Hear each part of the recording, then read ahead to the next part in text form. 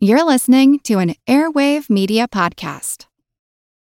When you need mealtime inspiration, it's worth shopping Kroger, where you'll find over 30,000 mouth-watering choices that excite your inner foodie. And no matter what tasty choice you make, you'll enjoy our everyday low prices, plus extra ways to save, like digital coupons worth over $600 each week. You can also save up to $1 off per gallon at the pump with fuel points. More savings and more inspiring flavors make shopping Kroger worth it every time. Kroger, fresh for everyone. Fuel restrictions apply. The world is filled with many questions, such as, did giants exist? What is junk DNA? Does it mean that you're trash? Do you ever wonder if aliens have underwater bases in our oceans, and that's why there are so many UFO sightings off the coasts of islands all over the world? How serious even is climate change, and when should we start building our rafts? Hello, everyone. You may recognize me as Gabby from the History of Everything podcast. And my name is Brenna, and you don't recognize me from anything yet. Together, we're two scientists who explore the answers to these questions and many, many more in our new podcast, Mystery of Everything, available everywhere you get your podcasts.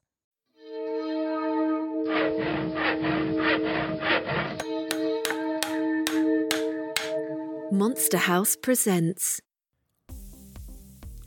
Hey there, Monster Talkers. Weird times, eh? Well, this is just a quick note to say that I'm foregoing outside commercials for this episode. I know a lot of you are being challenged economically right now, as are we. Hopefully, we'll all get through this crisis and this strange historic period by being the best we can and focusing on our shared humanity. So hang in there.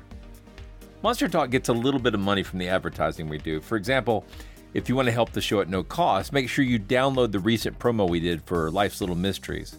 Those downloads affect how much we get paid for running those ads, even if you don't actually try out the excellent show the ad's promoting.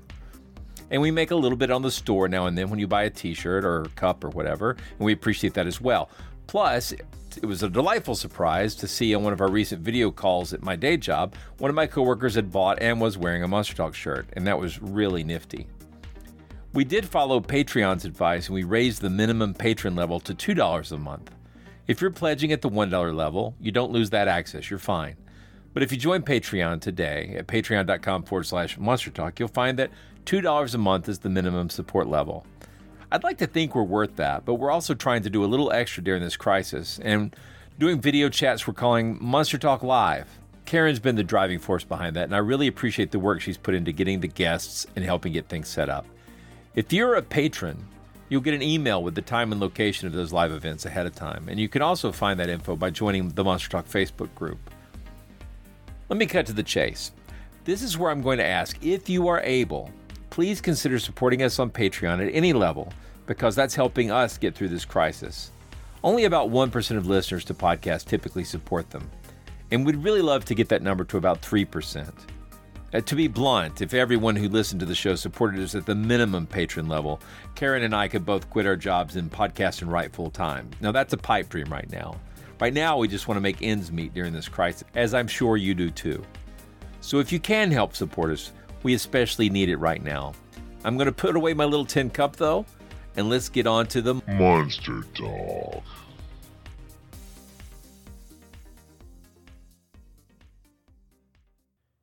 Hear now a story about a man named Theophilus Broome, recorded in The History and Antiquities of the County of Somerset by John Collinson in 1791. There is a tradition in this parish that the person here interred requested that his head might be taken off before his burial and be preserved at the farmhouse near the church, where a head, chop-fallen enough, is still shown, which the tenants of the house have often endeavored to commit to the bowels of the earth, but have been as often deterred by the horrid noises portentive of sad displeasure. And about 20 years since, which was perhaps the last attempt, the sexton, in digging the place for the skull's repository, broke his spade into 2 pieces and uttered a solemn asseveration never more to attempt an act so evidently repugnant to the quiet of Broome's head. Whether John Collinson intended the pun in choosing the word asseveration in this context is not known. It's actually quite unlike anything we've ever seen before. A giant, hairy creature, part ape, part man. In Loch Ness, a 24-mile-long bottomless lake in the Highlands of Scotland. It's a creature known as the Loch Ness Monster.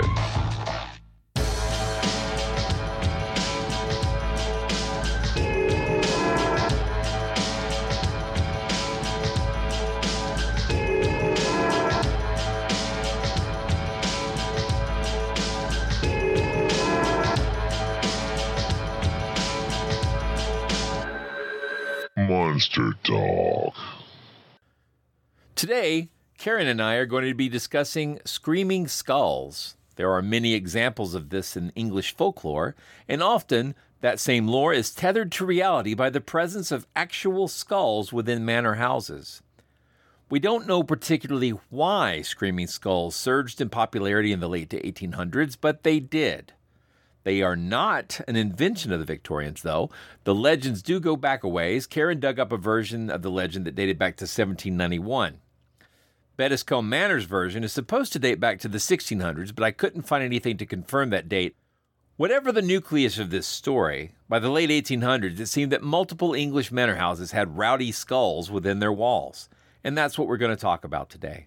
And yes, we will be discussing the movie, The Screaming Skull, and multiple short stories on this topic, including the new one by Karen herself.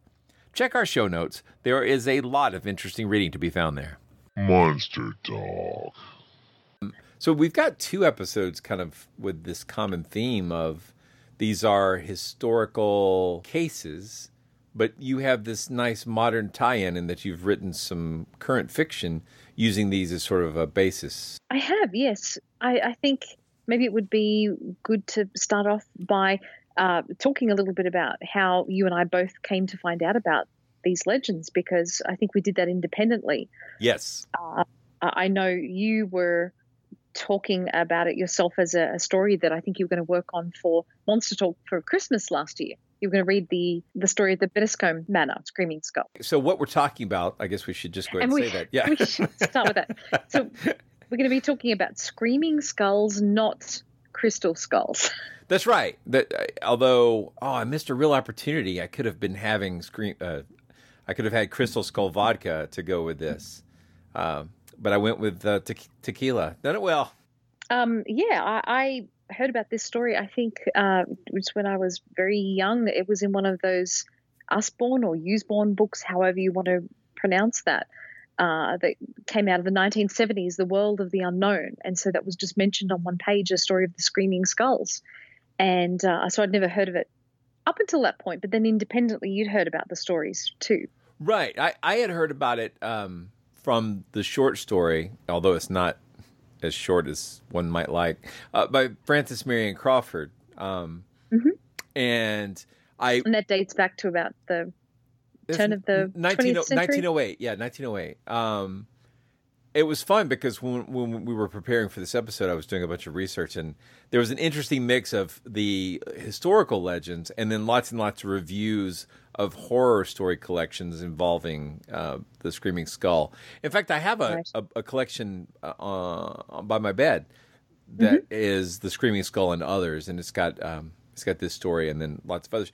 And the thing about the Screaming Skull, the fictional version, at least the Frances Marion Crawford version, is you know what? Let me give you a brief synopsis. In fact, sure. I know a lot of people who listen to the show also listen to the H.P. Lovecraft Literary Podcast, and they've long since exhausted all of Lovecraft stuff and have moved on into other weird tales. And this is one of the ones they've covered there. But the story is about an old sailor who has a friend over, a companion, and he's explaining this story about how that he has this skull in his house that he keeps in a hat box in his bedroom closet. And as he's telling the story to his companion, he keeps telling look, I can't drink, but you drink up. And he's giving the guy rum, and he's telling him how that, the skull seems to be very vengeful. And it comes out as the story goes along that there's a murder involved, and that the skull is the skull of a murder victim. And he hints that he's not entirely innocent in relationship to the murder. I don't want to spoil it, But I would say that his efforts to get rid of the skull, I don't think they're intended to be comical. I think they're intended to be horrific. Right. But they're unsuccessful. Well, here what gets me is I can't help but think of the Evil Dead 2, which introduced the world to this concept of splat stick, where you have you combine comic horror or is horror plus like physical comedy of the Three Stooges variety, and how perfect it would be to have the Screaming Skull as a movie. Where you've got someone like Bruce Campbell who keeps trying to get rid of the skull, but it keeps flying back and attacking him and returning and cackling and doing all the sort of things. Right. Everything that it does in the story only ramped up to 11, right? I think it would be better. But it is an interesting story. It was well received. It's considered a classic by many, a snoozer by others. I was going to try to read it, and I ended up going with a different route for this Christmas. I'm going to try again for next Christmas. But I really enjoyed our Christmas episode this year, which was The Night Wire. And if people skip that, they should check it out. I actually put a lot of effort in The Night Wire. For example, I know nobody's going to notice this, but I did the sort of teletype sounds, and then I did the Morse code sounds, but those aren't random Morse code. As I'm like, that Nightwire story has like messages being sent in Morse code, and I actually took those messages from the story and transcribed them into Morse code for the audio. So there was a lot more effort in that than I think people probably noticed. Absolutely, yeah, but I think it was just interesting that I was writing a short story about this topic, and around the same time that you were thinking about it too. Yeah, it was. We had a very funny exchange. We're like, no, I'm talking about the fictional one. No. Yeah, and that's that. I think that's a really key point too. It just seems like a lot of these stories, until quite recently, were an oral tradition, and only of late have really been written down, and that there are lots of different versions, but they all have a series of features or hallmarks which are common to all of the stories. And I guess we should talk a little bit more about the origins of the stories too, because a lot of people believe that they're linked to some kind of Celtic tradition in which there's a lot of mythology about the powers of, or the supposed powers of the human head, and a lot of sculptures of human heads and various beliefs about about heads. But it seems like these stories are actually homegrown to rural England instead. So the origins seem to be ambiguous, but it seems like it is actually an English story rather than necessarily being Celtic. It does. It did remind me of, you remember we did an episode with Colin Dickey about his book, Ghostland? Yes. And we talked in there about how that a lot of ghost stories are tied into sort of cultural shame. So like these concepts around the way we've treated minorities and the way we've treated sex workers. There's a lot of that kind of stuff. And that seems to be very much in spirit here, pun sort of intended, with these skull stories. I mean, they're none of these are the story of a really wealthy person whose skull is in the house. These are always there's always an economic disparity between or it seems to me, your research may, I don't know how you feel about that, but it seemed to me that most of the stories were about wealthy manor houses where the skulls belong to various forms of cultural victims. Yeah, well, usually a lot of the stories take place in manor houses and stately homes across England, or farms, those kinds of places. And I think you're right in saying that there is usually some kind of element of tragedy or an element of violence. So perhaps the person whose skull is in the home, they had been the victims of a victim of a murder or an execution or something like that. So there's usually some tragic tale that's associated with the skull. And I mean, it seems like for the most part there could be some kind of economic disparity there. I mean, in general terms, we're talking about people keeping a skull, a real human skull, in their home. For lots of different reasons. It seems like often the skull is in the home serving as a kind of good luck charm, that it has protective abilities for the home, that it's a guardian of the home too, that it can even warn of impending bad luck. It can be an omen that someone is going to die in the house, or various stories that are associated with it, but it can also cause bad luck. So that's where the term screaming skull comes from, is the basic the heart of the legend, which is that the skull, there's some kind of story attached to the house where the skull must remain in the house and it cannot be removed from its resting place. And otherwise, if it is removed, that it causes some kind of poltergeist activity or paranormal activity, and that it will plague the house until the skull is returned. So if someone tries to remove the skull from the house or to bury it with the body, something like that, that it's going to groan or scream or cry, or cause all kinds of bad luck, even in the village that it's within. Yeah, I noticed some of the stories were talking about how that the skull provides good luck unless you do something to try to rebury it or repatriate it. And in that case, it's bad luck and it screams, which honestly, having a skull that screams and throws stuff around your house it is kind of bad luck. So maybe the good. I didn't see many examples of what wonderful good luck. It's more like if you don't follow the instructions, the penalties are really harsh.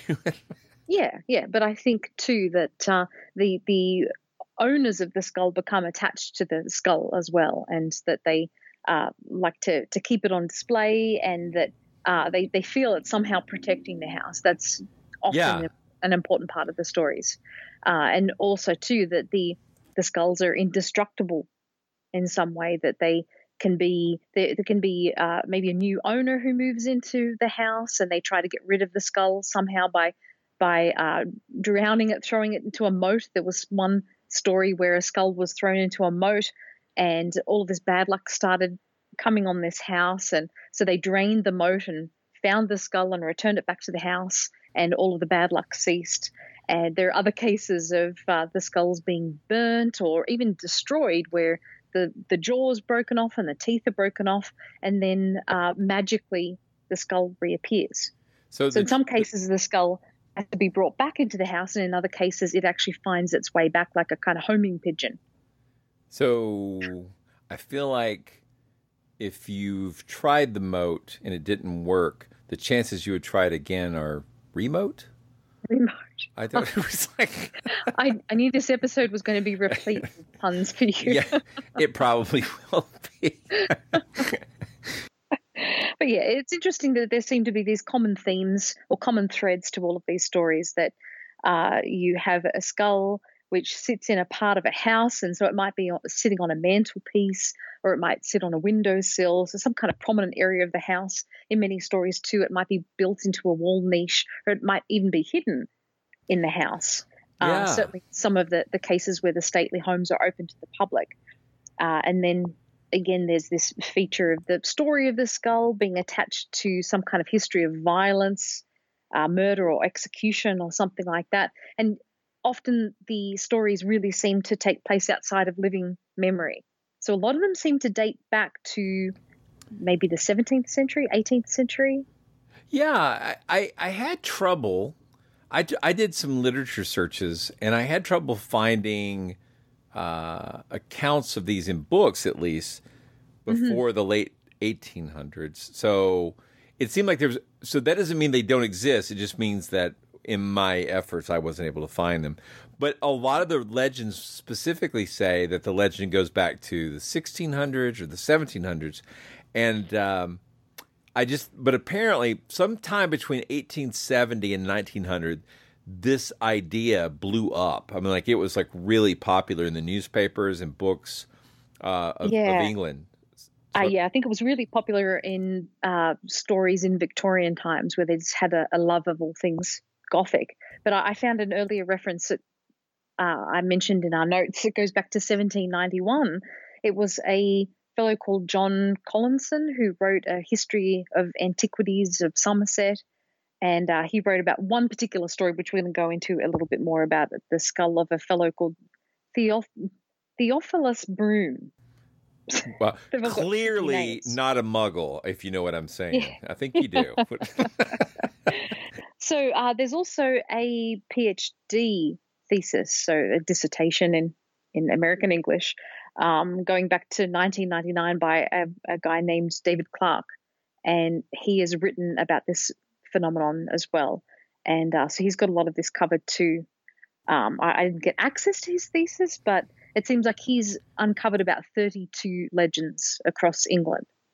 Wow, that's a lot of skull legends. Yeah, it is. It's incredible. And you noticed that most of them were associated with fancy houses, right? Yes, yeah, with stately homes. Yes, typically that seems to be one of those hallmarks of the stories. Why do you think, Blake, all of these manor houses have these skulls? I've given it some thought, Karen, and I think they were trying to keep up with the Boneses. See, that's a good one. It is. Okay. Anyway, but it doesn't seem to be the province of the impoverished to have a screaming skull in one's home. So, can we talk a little bit about some of these most famous cases? I guess the top of your list here is probably the most famous, and that is it pronounced Bettiscombe? I think it's Bettiscombe. Yeah. I think we might mispronounce some of these terms, for which we apologise to the Brits. Well, if they wanted them to be pronounced properly, they should have written them in American English. So, American, yeah. American. Yeah. I think that was one that it seems like you're very familiar with that case, or are you not? This is the one I've heard the most of. And this is the one where, unless I'm really messing this up, and it is really easy to get these confused because, you know what? They're all about a skull in a fancy house. It's a little easy to get them mixed about. But I believe variations on a theme. Yeah. So Bettiscombe is the one where it's allegedly the skull of a slave, if I believe. Is that right? Yes. Okay. I can't remember his name now.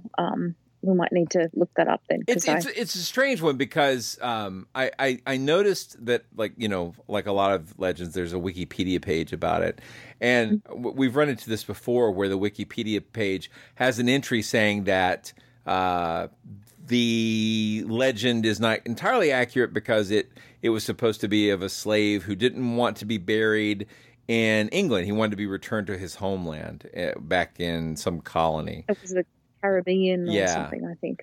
And allegedly in the 1960s, someone came and examined the skull and said, no, this is not an African slave. This is some ancient Brit. But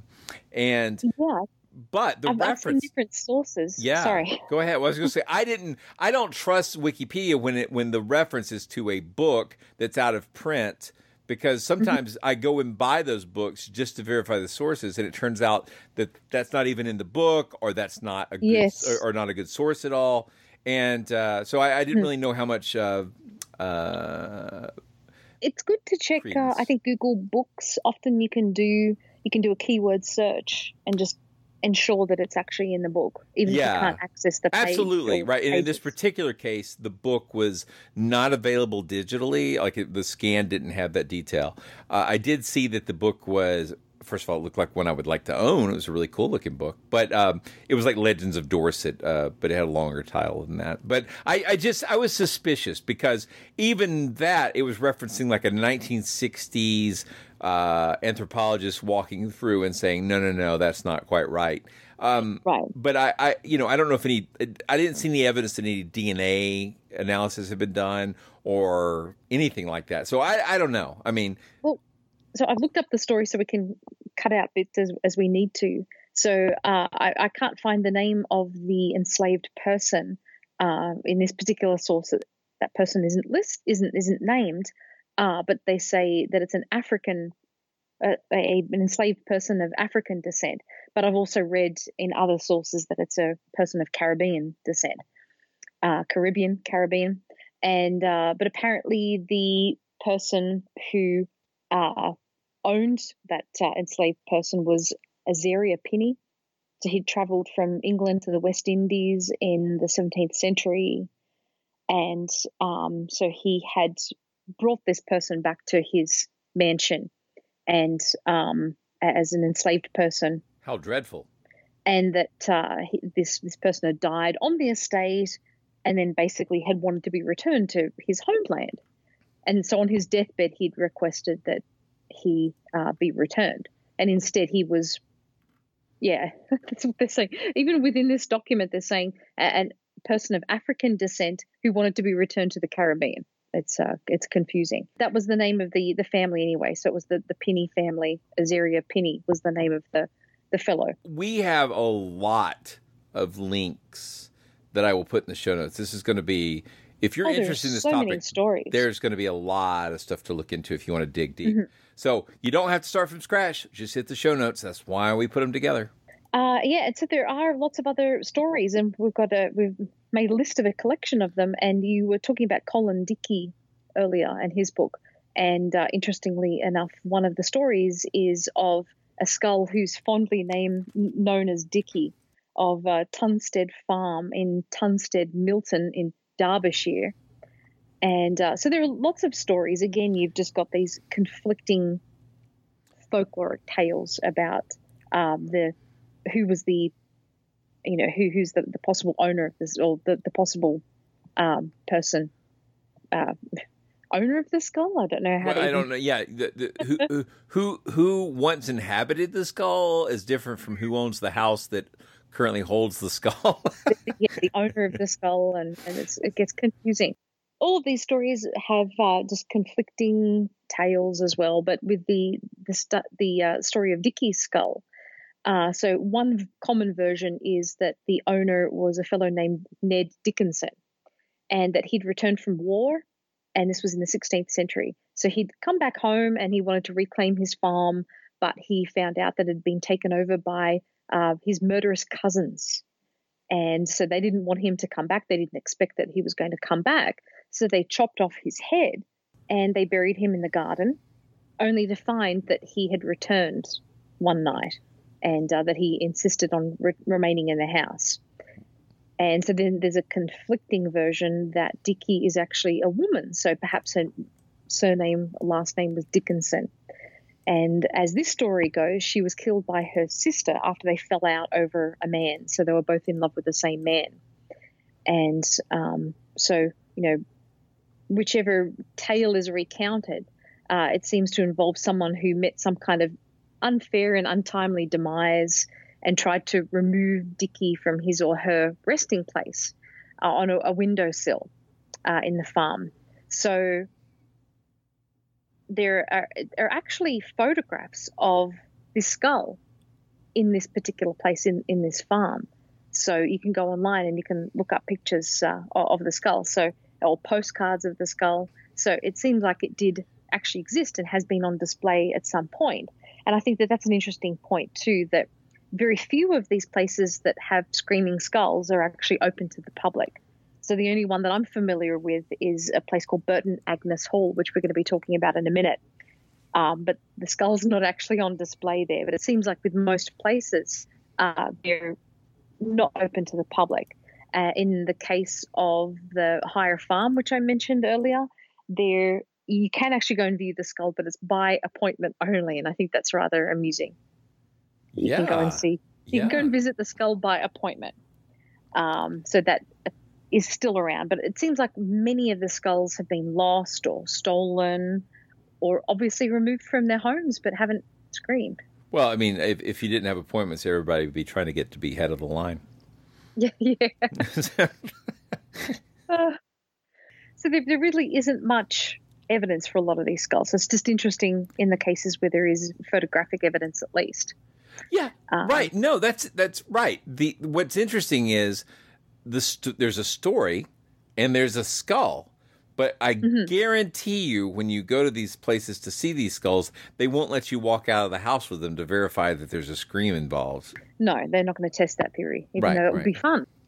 No, I think this is more of a folklore kind of thing, although clearly many of these places literally really do have a skull. So that's quite peculiar and interesting, because if I wanted to have a screaming skull, there's all kinds of laws prohibiting it. Are there? Well, yeah, you're not allowed to just go dig up a grave and steal the skulls.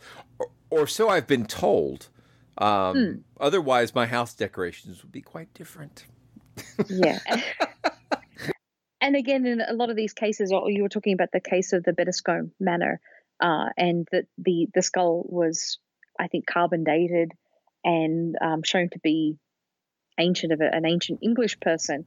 And I think the skull dates back, I've read various sources saying maybe 2,000 years up to 5,000 years. So certainly not. The things that I read, though, were from the 1960s. And so I don't know if any modern work has been done. If they have, I haven't seen this.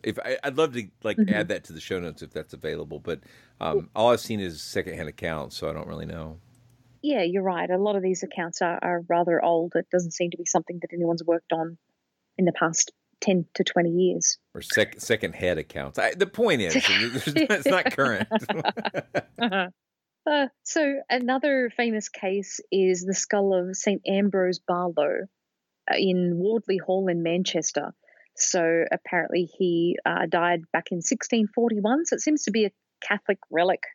Hello, it is Ryan, and I was on a flight the other day playing one of my favorite social spin slot games on ChumbaCasino.com. I looked over at the person sitting next to me, and you know what they were doing? They were also playing Chumba Casino. Coincidence? I think not. Everybody's loving having fun with it. Chumba Casino is home to hundreds of casino-style games that you can play for free anytime, anywhere, even at 30,000 feet. So sign up now at ChumbaCasino.com to claim your free welcome bonus. That's ChumbaCasino.com and live the Chumba life. No purchase necessary. VGW. Void where prohibited by law. See terms and conditions. 18+. Hello, I'm Paul Giamatti. And I'm Stephen Asma.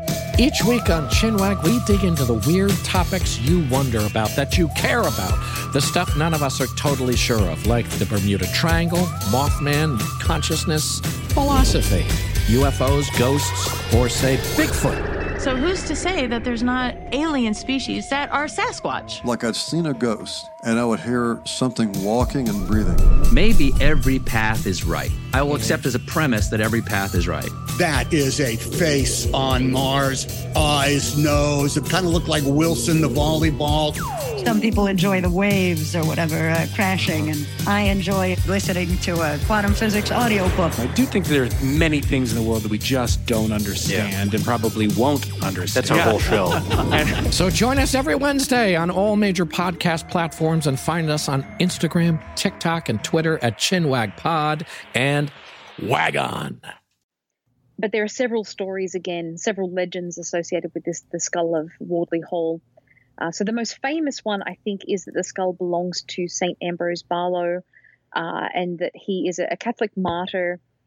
So in the times when England had become Protestant, he was still a practicing Catholic, and he was allowing Mass to occur in his chapel. And so he was caught by the authorities and was arrested and tried and sentenced to death. And he underwent a horrible death of hanging, drawing, and quartering, which was all the rage at the time. Oh, yeah. And just very, very nasty, to say the least. And his head was impaled publicly, but it's believed that someone stole his head and secretly took it to Wardley Hall, where it is reputedly still there to this day. And I think it's built into the wall in a kind of wall niche with a glass screen in front of it. He is a famous saint. He was canonized, and he has schools named after him, and he's the patron saint of a number of various things. So he did exist at some point, but I don't know if that's his skull. We have listeners all over the world, but the majority of them are still in America. And it's probably important to mention the struggle between Catholics and Protestants in the history of England is frequently bloody and brutal in a way that we wouldn't understand here in America. And it's still going today. Yeah. I mean, with the things that go on in Ireland, and so kind of dating back to Henry VIII and his breakaway from the Roman Catholic Church and instilling Protestantism into England, becoming the Church of England. And and it's just when you have a government sanctioned religion, it's what you see in the history is that when either side took predominance between Catholics and Protestants, the other side suffered literally with their lives. So it's quite brutal. Hundreds of years. I mean, his daughter Bloody Mary reinstalled Catholicism back into England and was very famous for executing a lot of people. And it was certainly back and forth like that. Really to this day is a point of contention Oh yeah, and people are still mad. I mean, So I just wanted to mention that because I think it's possible that American history and American education doesn't really tell people that much about British history beyond the fact that they have kings and we don't. So. But the moat story that I was talking about earlier regarding the skull, that was associated with the skull of Wardley Hall as well, with St. Ambrose Barlow. But there is another tale that is associated with that skull too.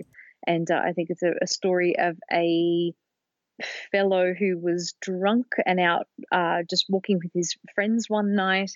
And he was full of alcohol. He just decided to attack someone. And he thrust his sword into them. And then I think that person beheaded him and threw his head off a bridge into the water. And he made the mistake of attacking Connor McLeod. Sorry. So he is, anyway, according to this story, his head was returned to his sister at Wardley Hall, which must have been a bit of a shock to her. Wow. And that she displayed the head, and that for that reason he wanted to be, or had, I mean, that is a key feature, I think, of a lot of these stories too, that the person who was executed or whatever happened to them, that they had some kind of final wish that they wanted to return to their childhood home or their family home, and to stay there and to be able to watch future generations and what they do in the house. To be the head of the house, yep. Head of the house, exactly. Protector of the house, yeah. So that's a very famous story as well. And we don't have to go through all of these stories, but I think some of them are interesting anyway. Well, I noticed that you've got some of these that are involve two skulls, and I noticed that as well in my research, that there were some houses that had two instead of one. Is that a case of one-upmanship, or is there like something else going on? It's like, you've got one skull. How quaint! What? Yeah. It might be, but I think it's usually a case where there's a brother and sister who were killed for one reason or another.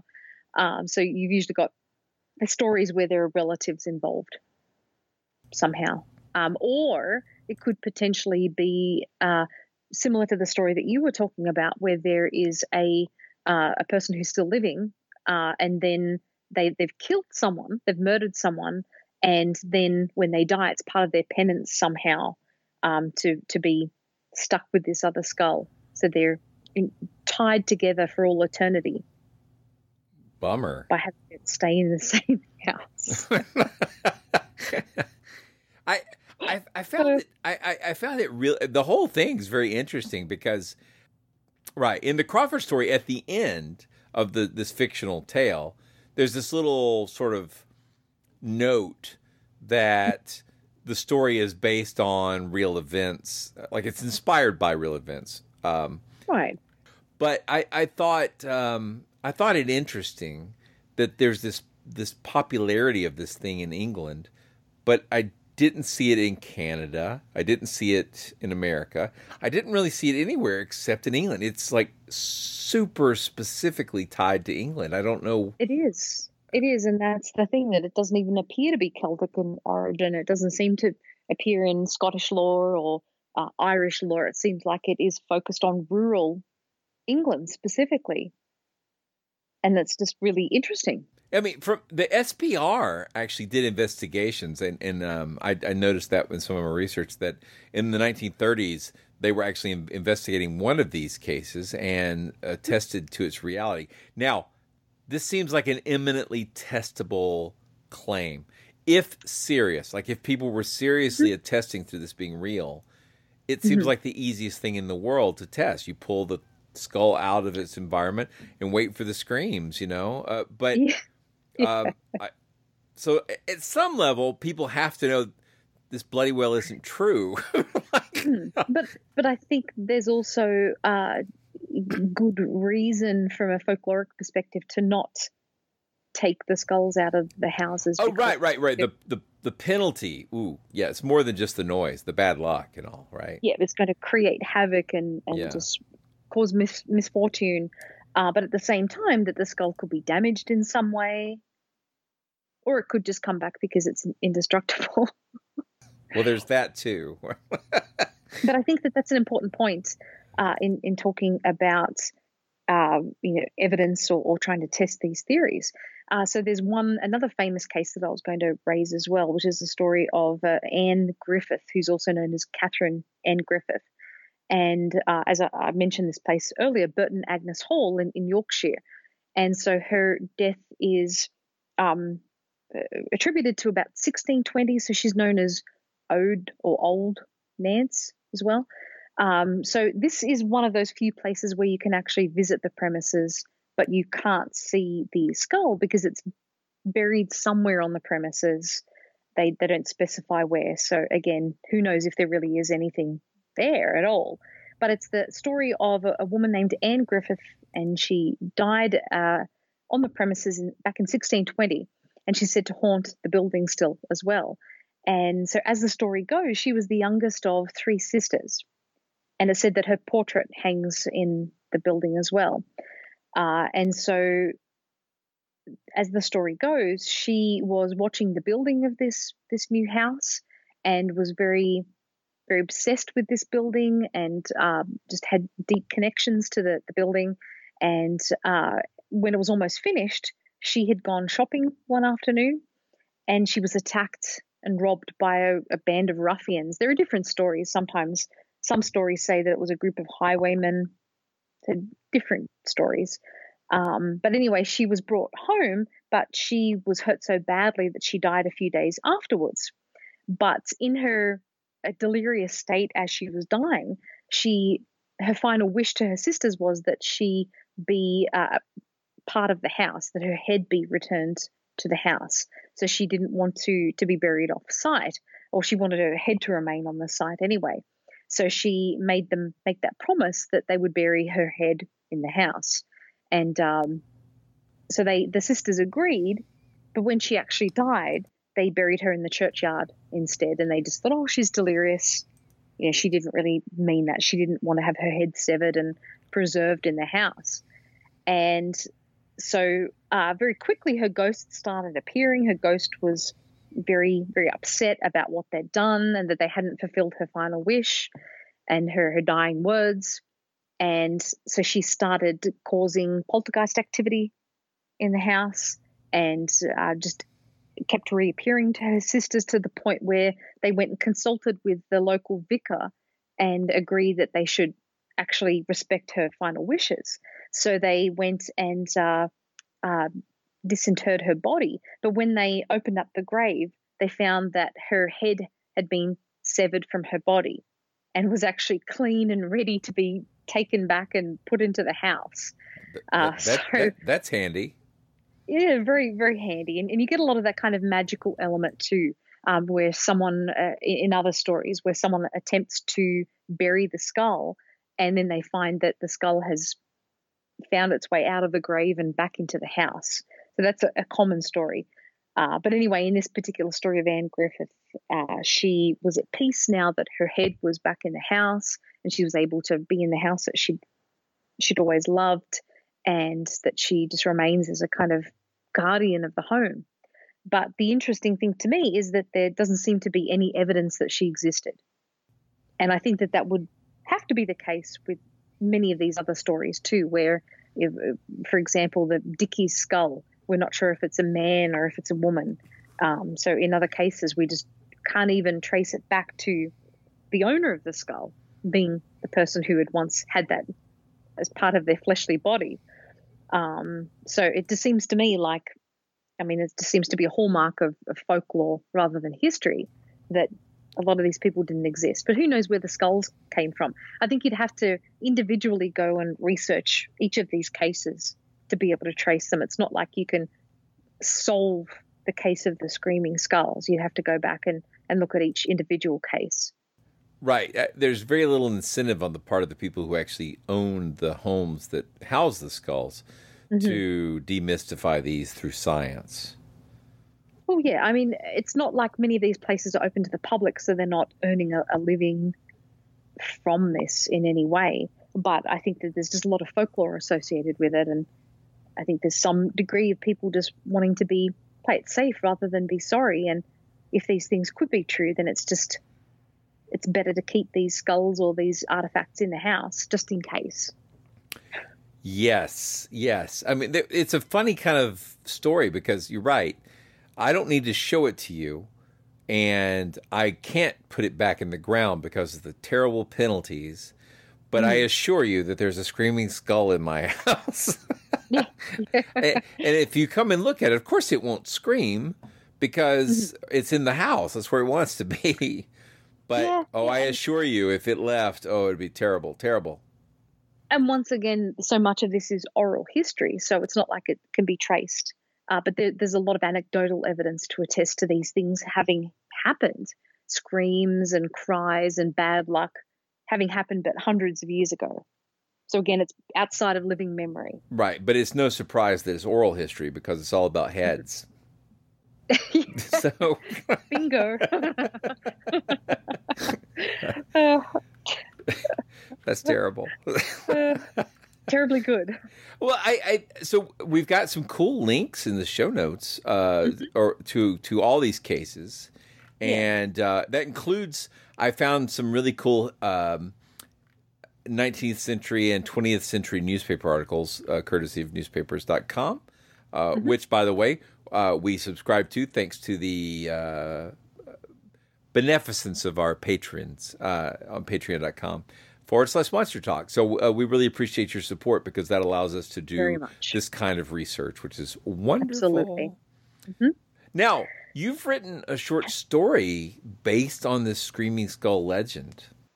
Yeah, I think I went and did some research, and it's kind of a composite of these stories. So it is fiction. It's not based on any one particular story, but includes a number of different elements of the folklore of Screaming Skulls.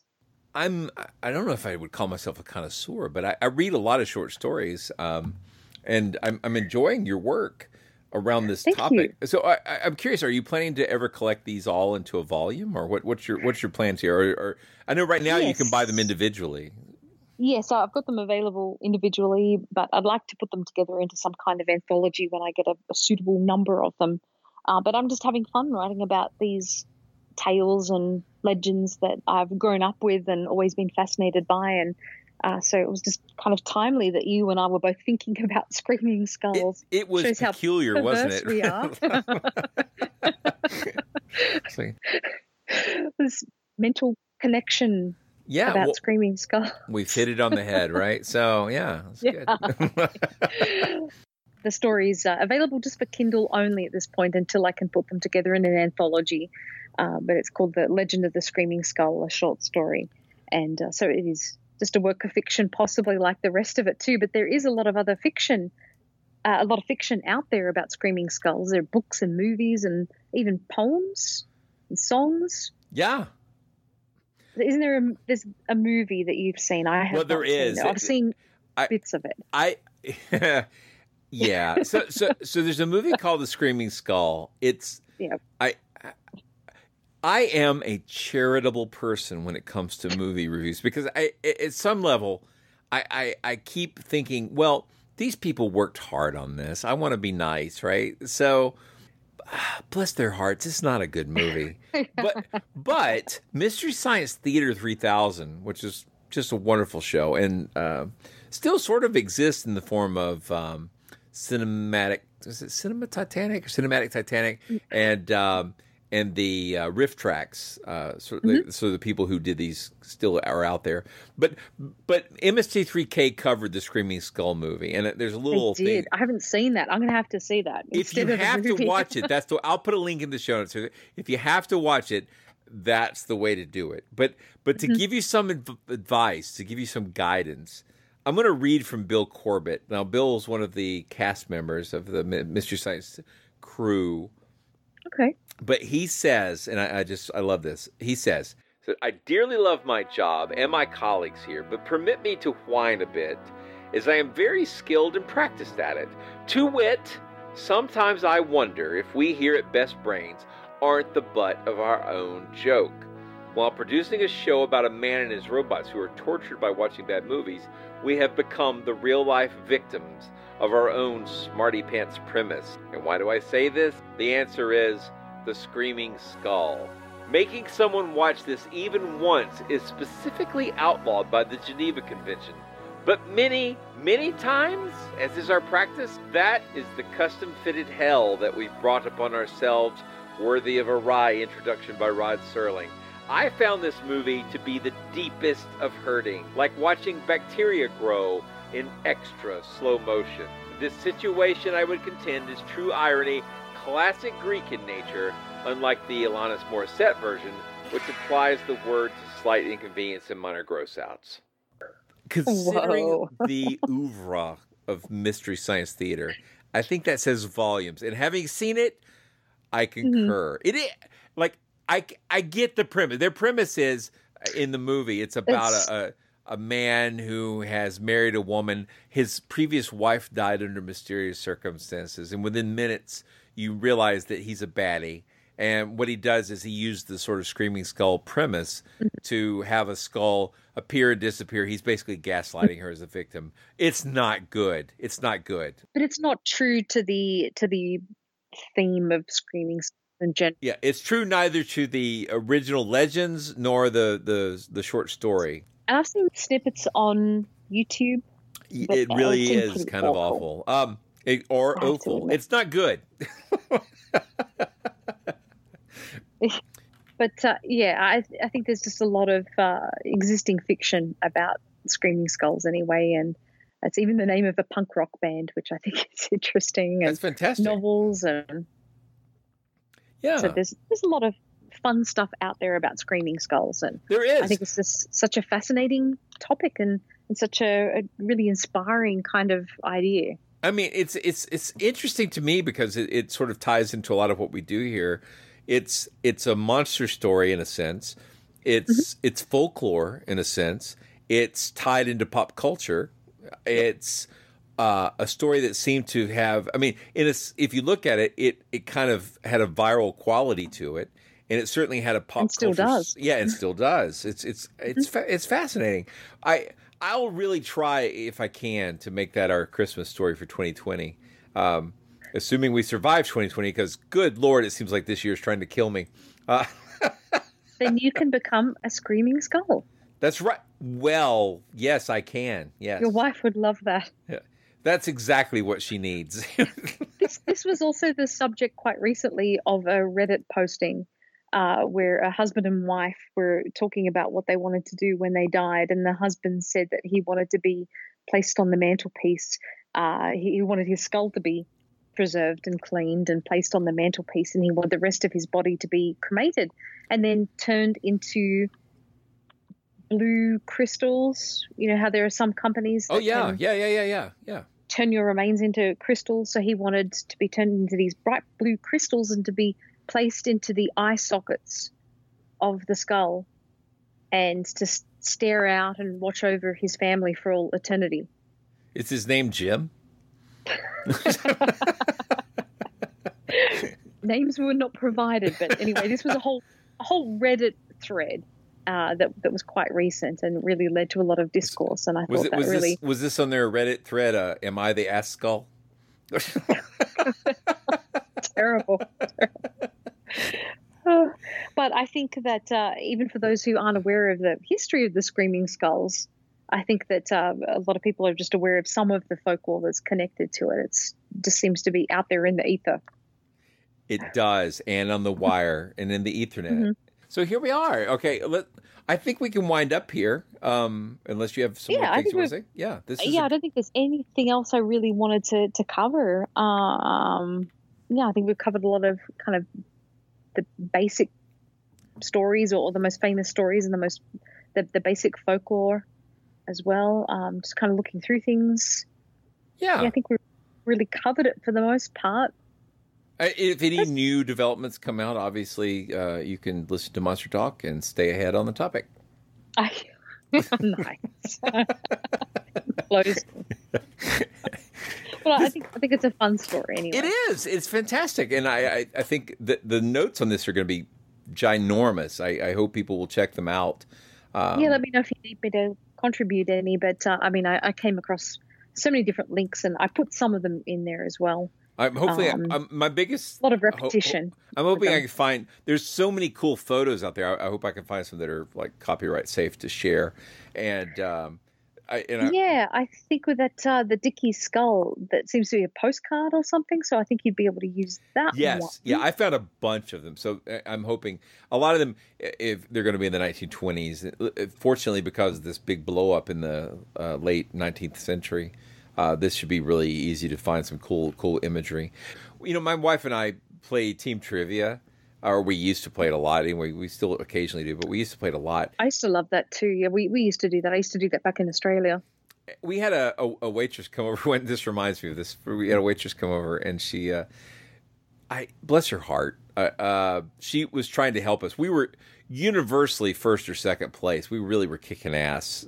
This was when my kids were first born, so I still had some brain cells left. But tell me about it. Long time ago. But she came over and said, "This answer is in the 19th century, and that's the 1800s."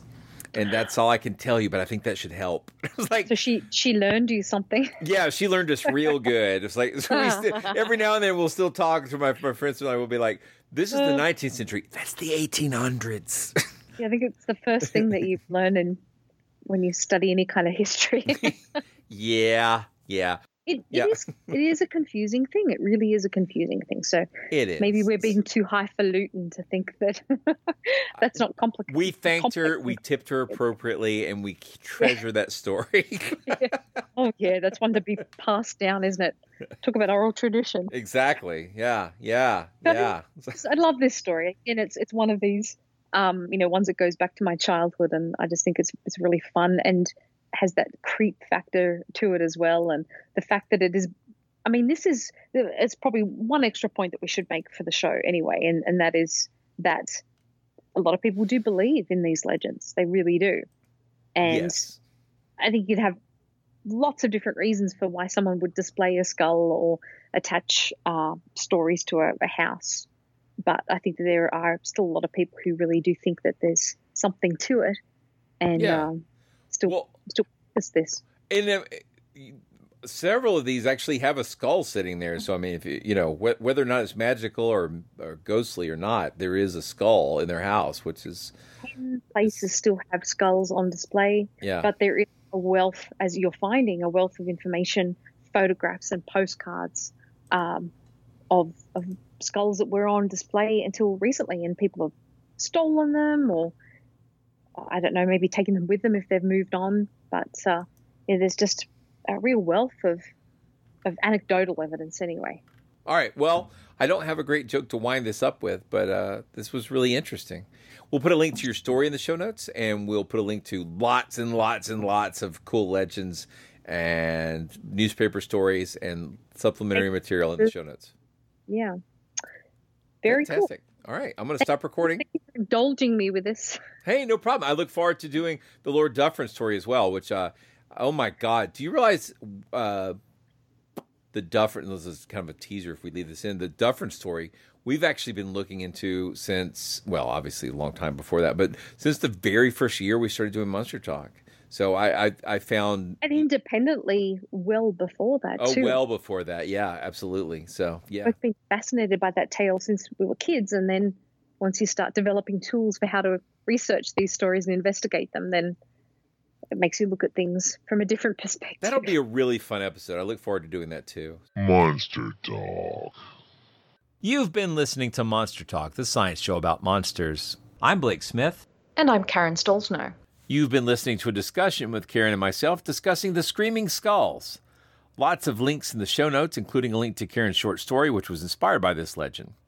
I'm still intrigued by what inspired these multiple stories and skulls, and maybe that's a mystery lost to time.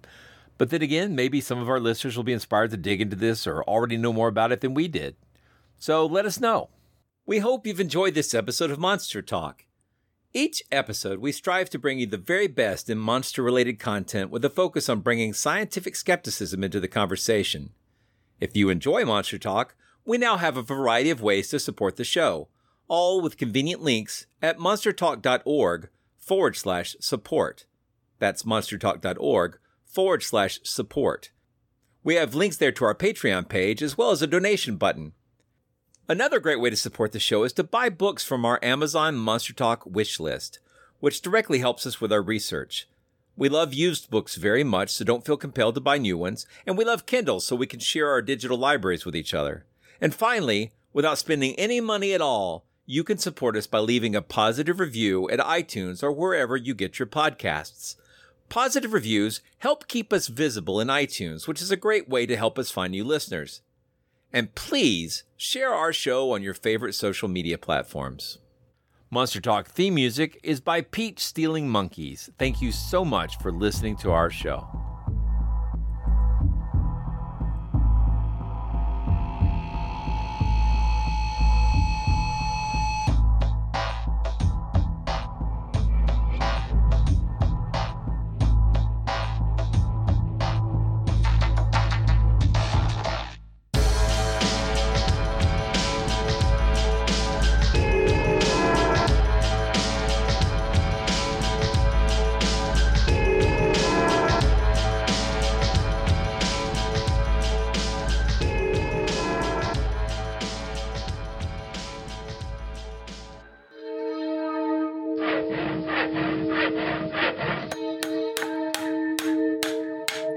This has been a Monster House presentation.